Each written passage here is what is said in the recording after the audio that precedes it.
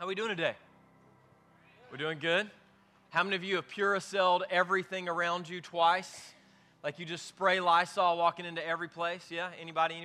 How many of you have children that like to lick floors? So you're just like, whatever.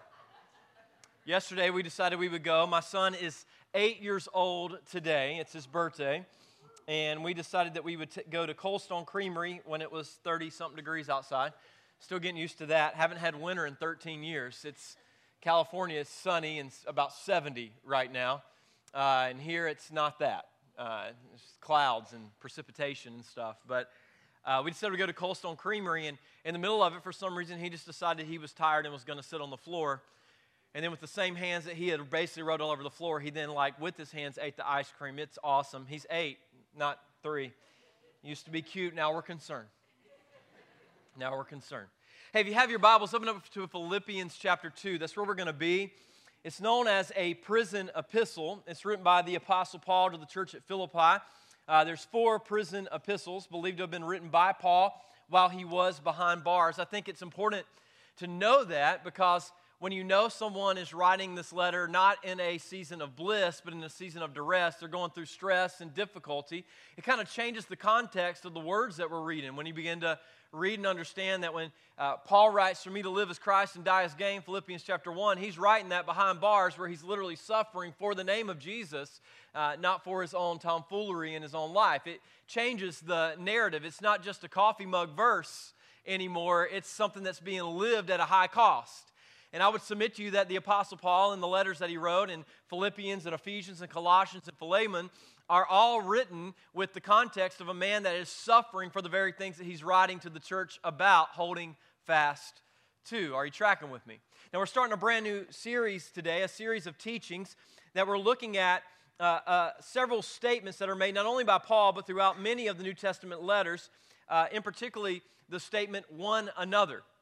And over 59 times in 100-plus verses, Paul or other New Testament writers write to young, dysfunctional in various ways churches, and they remind them to do something in regards to someone else, to one another. And we as a community in the month of January are going to be doing a group launch here in 2 weeks. In 1 week. Next week's our group launch. There's a group all right out the doors here, and if you're watching online, you can get access to all of the community groups that are meeting all over our community. And we'd love for you to take some time and break some bread with a few believers in a group. And our hope and prayer is that if you do so over this period of time in this group season, that you'll find a few people that the church doesn't have to tell you to hang out with in order for you to hang out with them. That you'll find a few people that you choose to share your life, not just at the surface, but below the surface, not just in church clothes, but in not church clothes. The real stuff of life will become the real content of your relationship, and you would find, as the Proverbs teach, a brother that is closer than a friend that is closer than a brother in your life. And so we want you to take that step with us this year. There were 2 things I really felt like God directed me towards whenever I stepped in at the end of October to become the senior pastor here at 4 Points. I felt the Lord clearly say, "Go shepherd." So I feel like it's my job to love you well. And I'm doing my best to try and get to know you. I'm still trying to keep up with the changes of seasons and hairstyles and everything else and the names that I'm learning. But I genuinely desire, along with our elders and ministry leaders, to know and love our church well. We have a good shepherd, and I serve under him and believe it's my job to be a representation of the good shepherd who loves you, who cares for you, who knows you intimately and desires to lead you, whether it's valleys or tables of plenty, in the season of life that you find yourself in today. The second thing I felt like the Lord was very clear on as we got in the door and began working was that we need to build community. We're in a season of building. And part of that building is building a community that is attractive to the community around us. Before we reach this community with the gospel of Jesus Christ, I want us to be a community that lives the gospel of Christ together. And if we're not living the gospel of Christ and practicing what the Bible would call us to as the church of Jesus together, then it makes it very difficult for anyone outside of the church to want to be a part of a community here. After all, if we're just as dysfunctional and broken as the communities out there with no unifying force and power that makes us unique and distinct, then what do we really have to offer a community except more opportunities to waste time? And so we want to spend the better part of this year creating space for people to connect with Jesus and each other. And we're doing so within our group series that we're doing today called the One Another Campaign. And we're going to be looking at several of these one another's that the New Testament lays out for us and asks some hard questions. Not just, yeah, we should do that, but what does it look like for you within the context for the majority of you of a group to live out this one another statement? In a couple of weeks, we'll talk about loving one another. Another couple of weeks, we'll talk about serving one another. We'll talk about confessing your sin and praying for one another. And we're going to leave it to a message that's laid out by the Spirit of God through the Word of God, and then ask you to go and figure out how to apply that within a group of people. We actually expect you, I know it's a shocker, to not just sit here and say amen, plot, pray, and pay, but to actually leave here and do something with it. Like, our hope is that as we encounter the living, reigning, and ruling Savior, that your life would be wrecked, ravaged, and transformed into something completely different. And as a result of it, our communities and the people that we live around would be changed by it as well. So today we're going to start this adventure in the book of Philippians. Philippians chapter 2, that's where we're going to be. I want to read that entire text with you, and then we'll walk through it together. Philippians chapter 2, let's start in verse 1. It says, "Is there any encouragement from belonging to Christ? Any comfort from His love? Any fellowship together in the Spirit? Are your hearts tender and compassionate? Then make me truly happy by agreeing wholeheartedly with each other, loving one another, and working together with one mind and purpose. Don't be selfish. Don't try to impress others.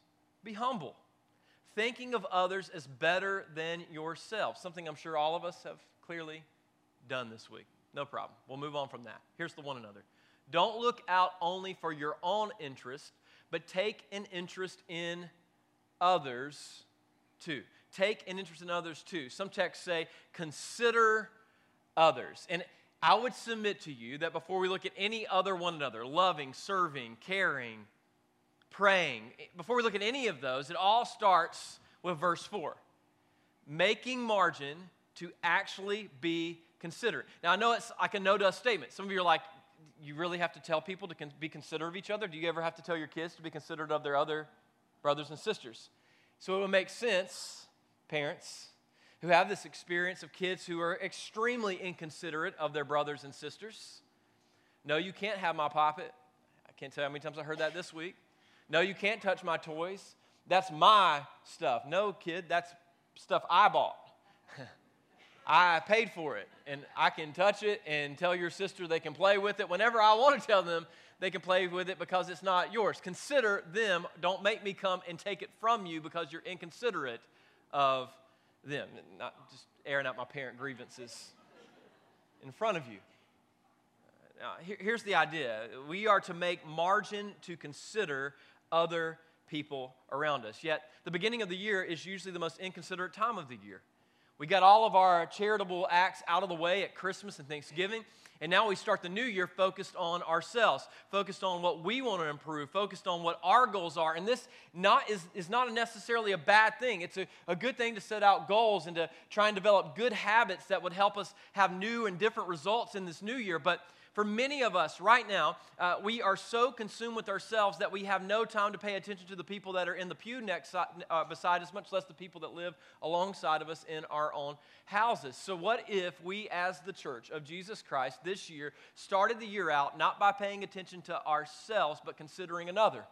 What if we took what's normally a time of year where we are self-focused and we made our goals around others and propelling others to achieve their best year, to propel others to reach their full potential in Christ? Would that not potentially be a transformational thing within our community if we became others-focused first? That's what we're doing. Now, the reason the Apostle Paul in the book of Philippians has to tell them to be considerate of each other is because it's so easy to be inconsiderate of each other.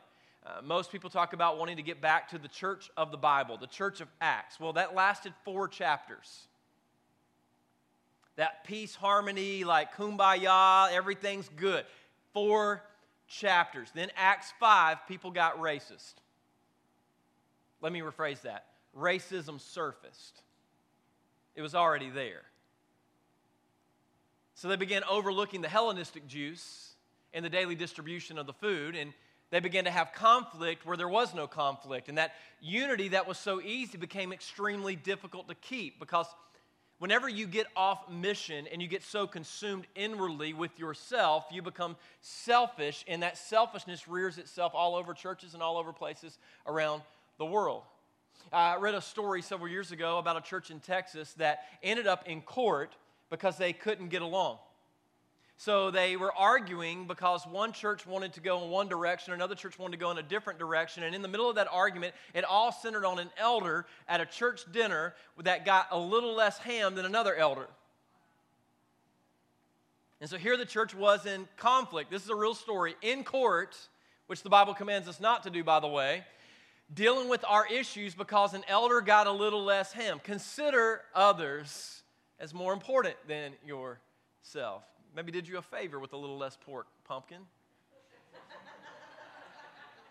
In the 1800s, there was a church that was in conflict, and their conflict was one church wanted to hire one guy to be a pastor, another church wanted another guy to be a pastor, so they both invited both candidates to church on the same day. Both pastors took the pulpit at the same time on the same day, preaching at the same time over top of the other one with their parts of the crowd amening their parts of the sermon, until the entire thing turned into a shouting match between the congregation, in which law enforcement had to be called in the 1800s to come and break it up. Consider others. You see, inconsiderate people are not absent from being within the walls of the church, and they're definitely not absent outside of the walls of the church. It's easy to be inconsiderate, to live a self-focused, self-centered life. And so the Apostle Paul writes with this reminder. Now let's get some context around this. The text opens in verse 1 with four questions.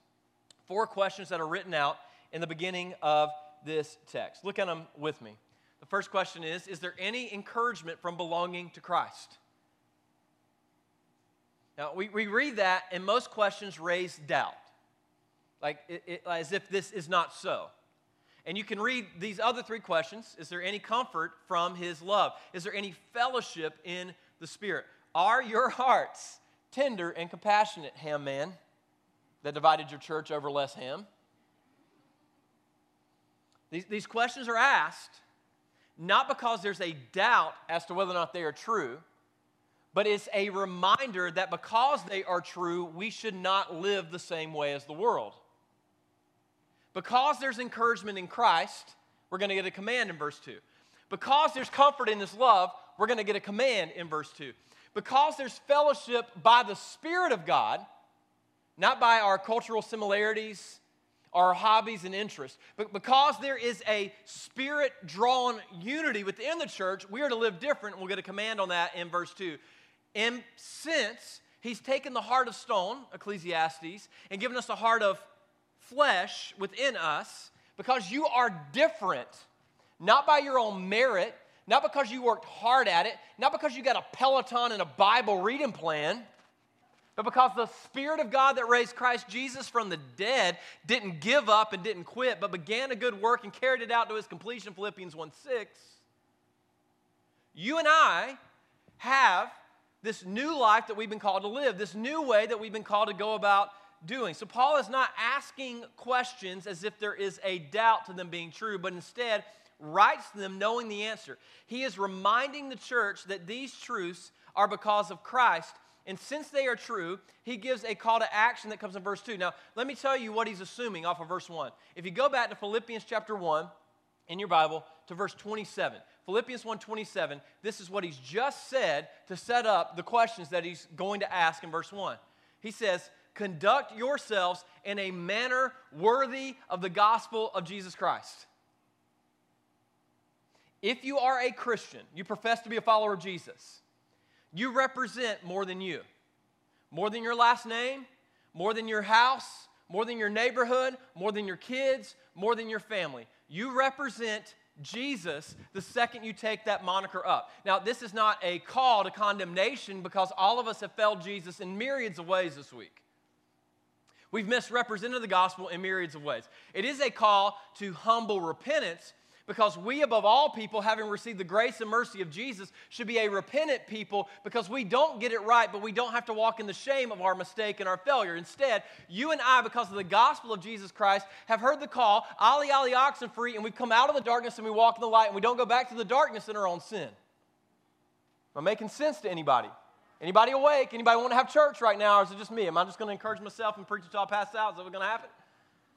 So conduct yourselves worthy of the gospel of Jesus Christ, so that whether I come and see you or remain absent, I will hear about you, that you are standing firm in one spirit, with one mind, striving together for the faith of the gospel, and in no way alarmed by your opponents, which is a sign of their, if you go to the next verse, destruction for them, but of salvation for you. Look, people are going to hate, like Taylor Swift sang about it. Like, not everyone's going to like you. But the question is, why do they despise you? Do they despise you because you're a Clemson fan or a Gamecock fan, or do they despise you because you're a follower of Jesus?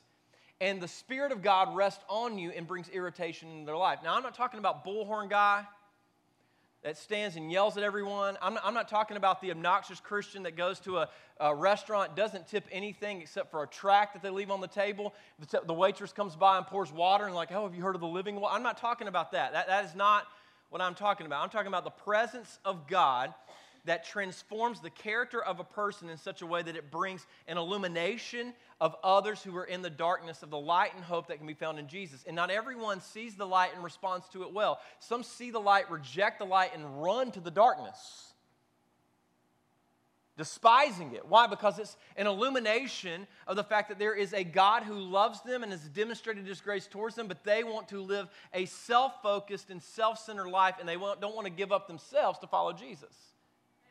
I mean, the real cost here of following Jesus is not just a morality or an exchanging of rules. It is you losing yourself. Like, you die.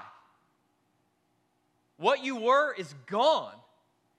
What you could do is diminished and done away with. And Jesus now takes up residence within you. And you now live a God-dependent, God-filled, God-empowered, Spirit-led life. And for many of us, we don't want that. Why? Because you got dreams.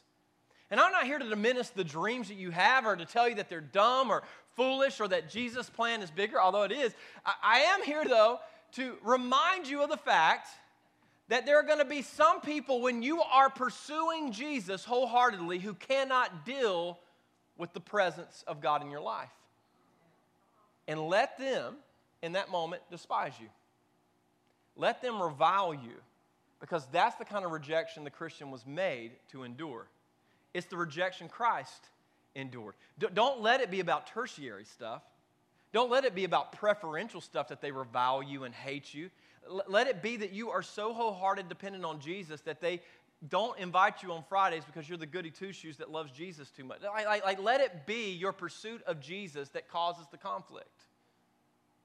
Not your pursuit of the world or carnality. Not your pursuit of greed.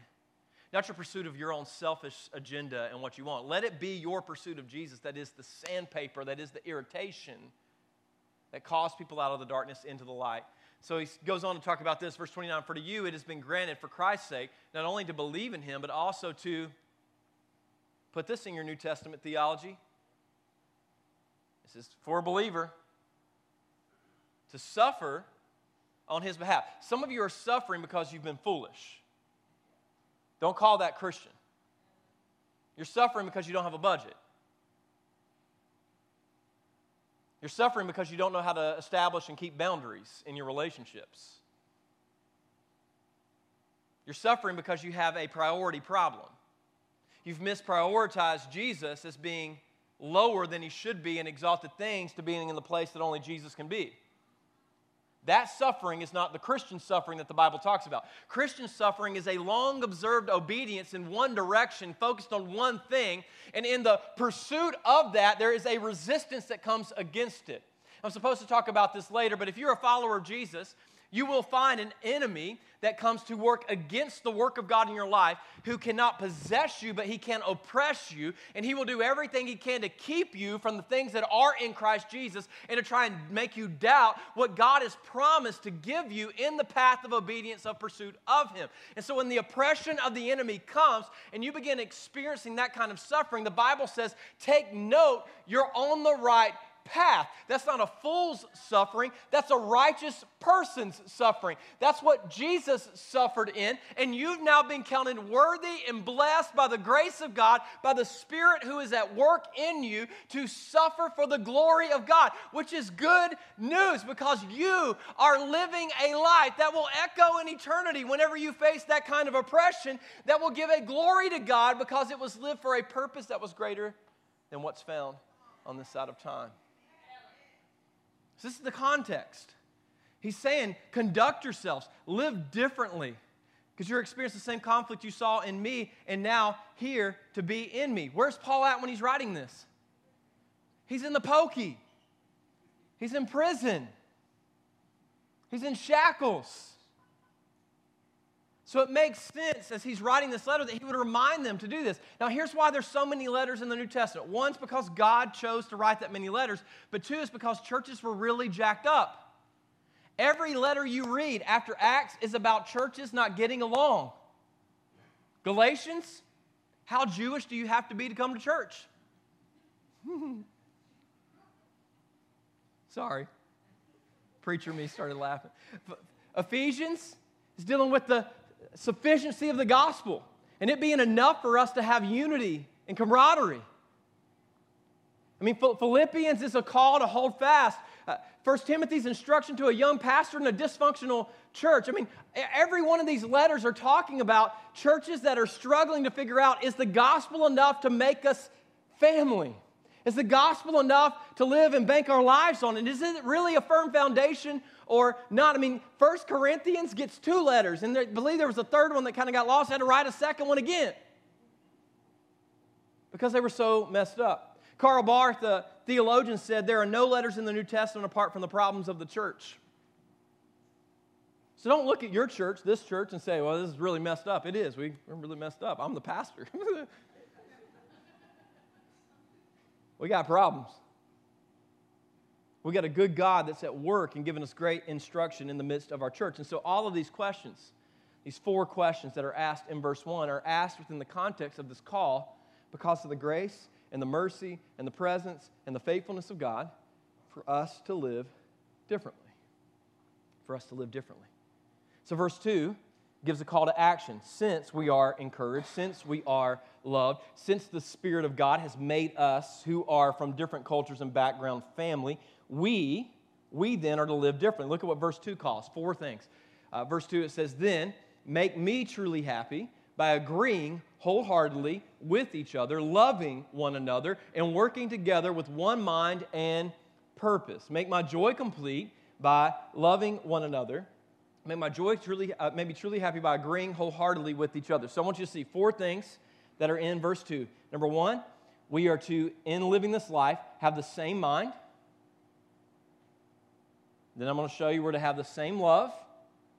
And I'm not talking about Macklemore. We are to have the same spirit. And we're to have the same mission. But because you have Jesus, we are to have the same mind, same love, same spirit, same mission. Now, this first call comes from verse 2 where it says we are to be wholeheartedly one with each other. Some of you are reading the NASB where it actually uses the NASB where it actually uses the word. Oh, you go in there. Make my joy complete by being of the same. There it is, same mind. Now let's be clear. We don't all think the same. And some are like, thank God, amen? Like we look at life differently.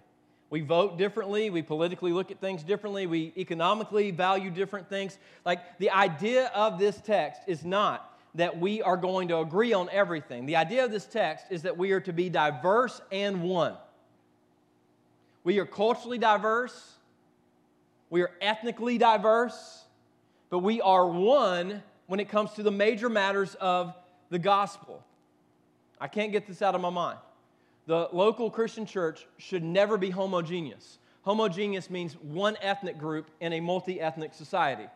The gospel of Jesus Christ transverses all cultures, transverses all ethnicities and backgrounds, and if the presence of God is active, you should see a microcosm of the diversity of the community within the walls of the church. Otherwise, you have a reach problem.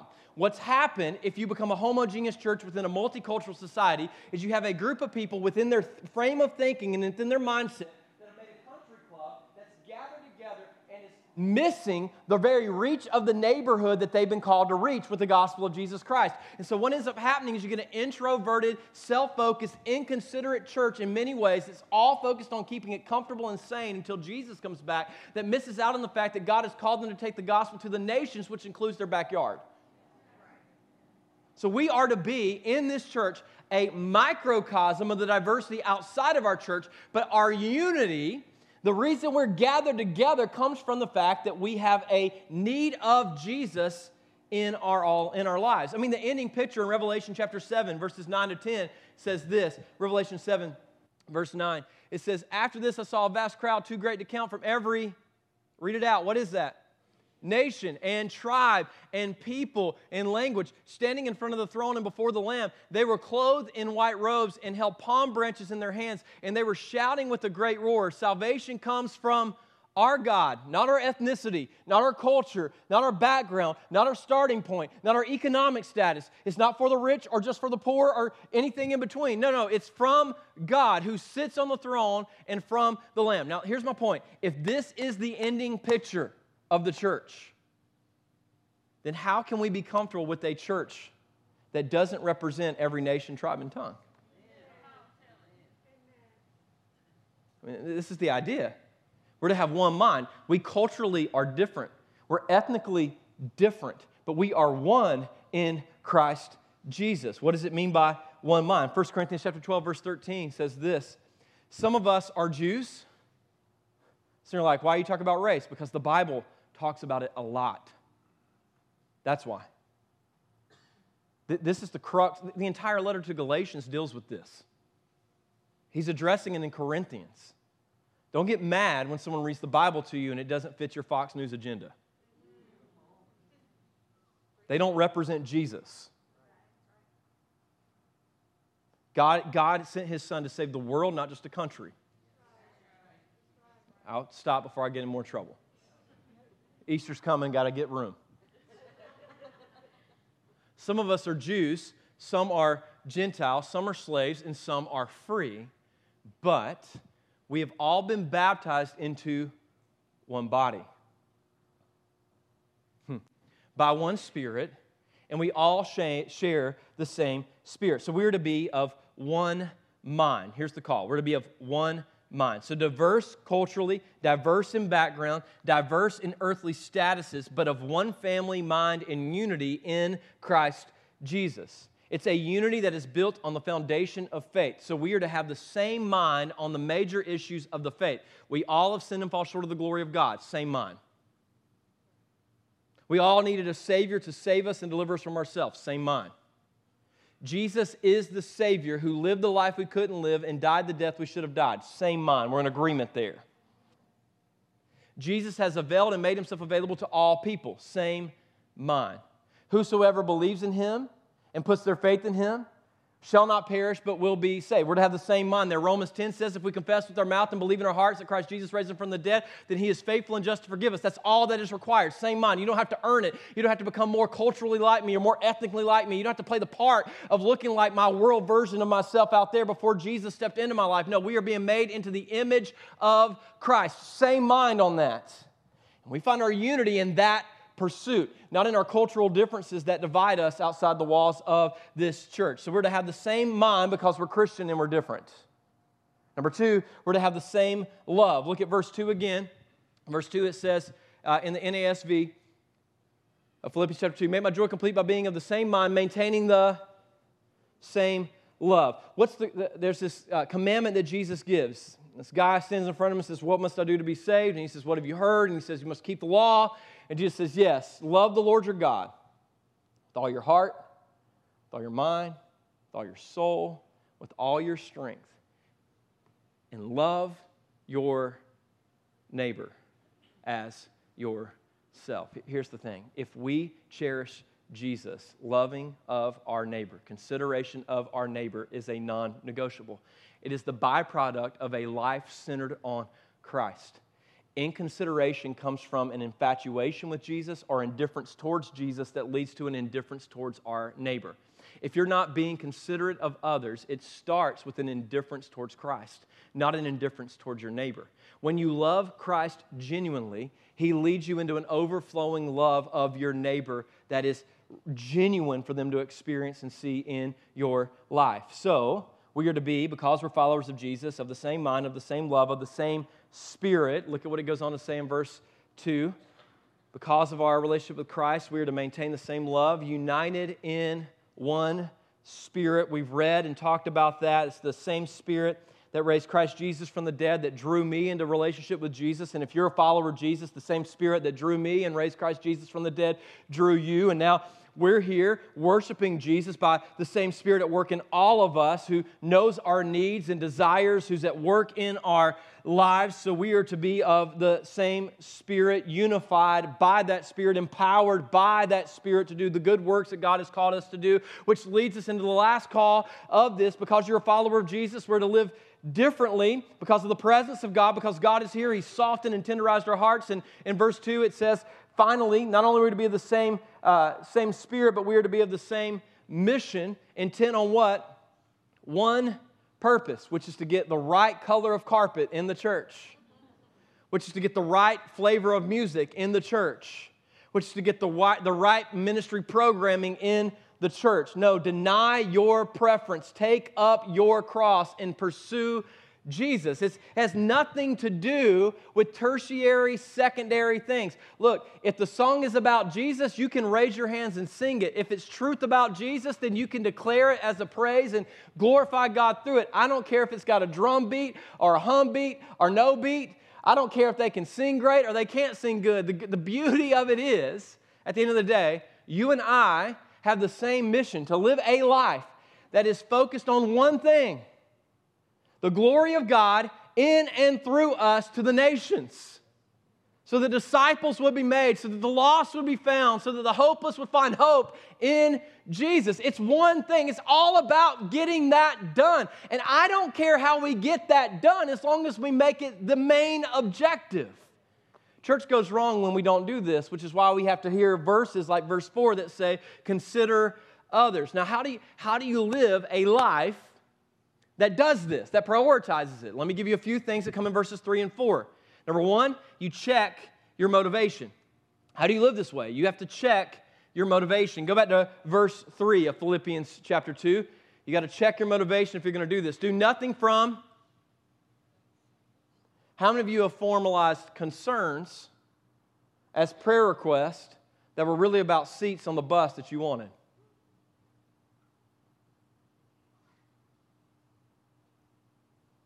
I'm really concerned about the church, Pastor. You know, so-and-so outside of here isn't living the same way. And I receive that. I am concerned. But have you talked to them? Have you fought for unity over it? Have you been concerned about their spiritual state to where you were willing as a brother and sister in Christ to go them direct? Because Matthew 18, last time I checked, when it comes to church conflict, calls you to go first before you go and get the preacher and the committee. And if you've not gone first, don't come and talk to your preacher about it, because that's gossip. You go first. You fight. Like unity, it's not just going to maintain itself. Satan hates it. So naturally, there's going to be some people, for lack of a better term, that grind your gears, and you want to diminish them so that you can elevate yourself. So the text says, do nothing from selfishness or empty conceit. Don't be conceited. Don't bring that into the church. Don't make it about you. We're not here to worship you. We're not going to sing songs to you. It's not about platforms you get to stand on or you don't stand on. It's about Jesus getting glory. So do nothing from selfish or empty conceit. That's what Satan wants you to operate in, because he knows it will divide the church. So you've got to, number one, if you're going to live this way, check your motivation. Do nothing from selfish ambition. Why do you labor? Why do you serve? Why don't you serve? Did you go Kenny on us and take your ball and go home because you didn't get to do what you wanted to do? All the dudes got that one that were under 35.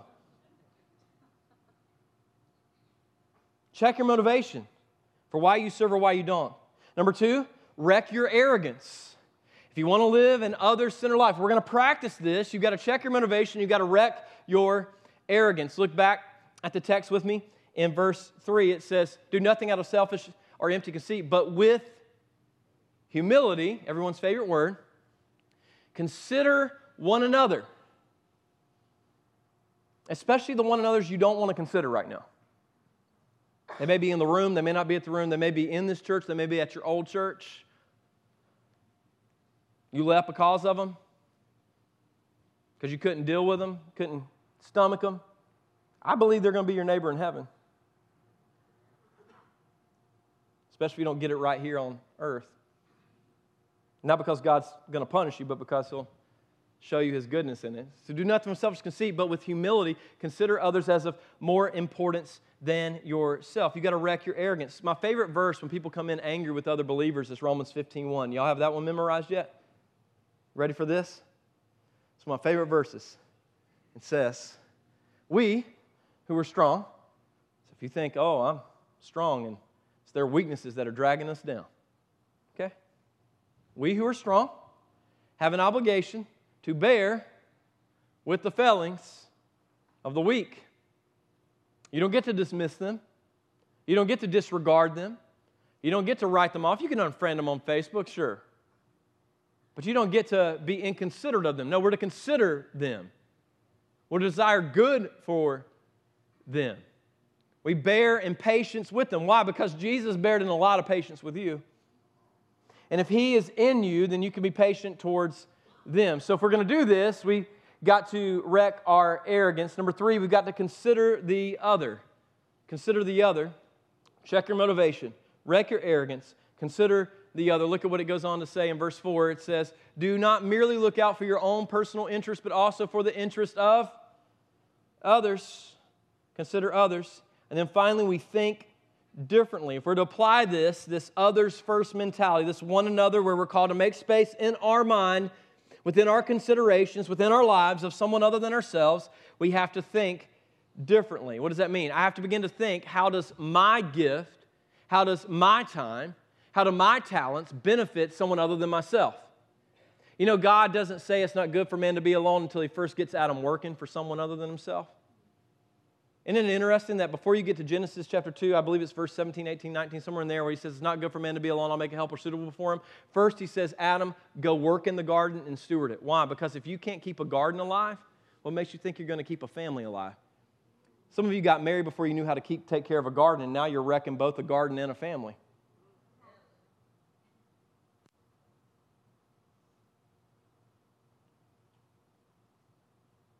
And God in His grace desires that you would mature and grow up into a God-centered life that's dependent upon Him for every need and every aspect of your life, because you have been called to be a spiritual leader in your house. Some of you need to stop messing around with controllers and fondling those things, and then putting that down and going and messing around with your girlfriend in ways that you're not supposed to, that are dishonoring to God because culturally it's acceptable, and begin to handle the Word of God before you ever handle a woman of God. They're amen in you, but they date you. And they make room for the childish behavior. For you to be an immature young boy that chafes, but have the responsibilities of an adult. You have to get a license before you drive a car on the highway, because if we give you the keys before you get the proper tools, you'll go and train wreck a whole lot of other people's lives. But in many ways, anyone that wants to go to the courthouse can get married and skirt the authority of the church that calls them to accountability and to maturity before they do so. So then women come into my office crying because they married an immature man of God, an immature person that could become a man of God, who played the part, but his first name was Luke and last name was Warren.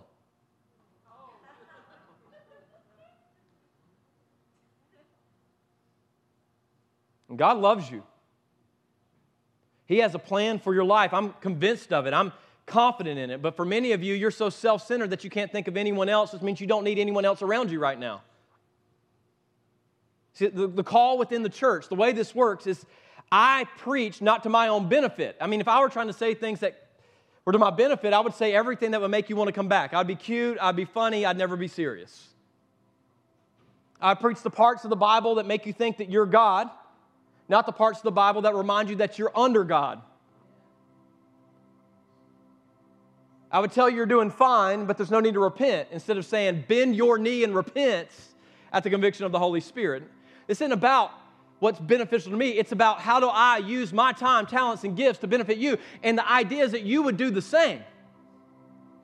Like if we're this year to be the church that God has called us to be, then we've got to take to heart these words that are in Philippians that call for not an action, but a space that is made between the ears. We're not even to the action of loving. We're just trying to make some margin in our brain that when we wake up, we can consider others. But that's very difficult because it's hard to wake up day in and day out and have margin for somebody else sometimes. Parents know this. My kids have this ability to sleep in every day that they're at school. But when this beautiful thing called Saturday comes, they wake up like birds ready to chirp at 5:30 a.m. So just this Saturday, as I'm getting ready to preach, consider others. My 4-year-old, 5:30, comes pounding down the hallway. We can hear her coming. Oh God, oh God, oh God, oh God. No, not yet, not yet. And she's hungry. And she wants to watch cartoons and cuddle with daddy or mommy. And I'm playing like I'm asleep because I don't want to consider mommy.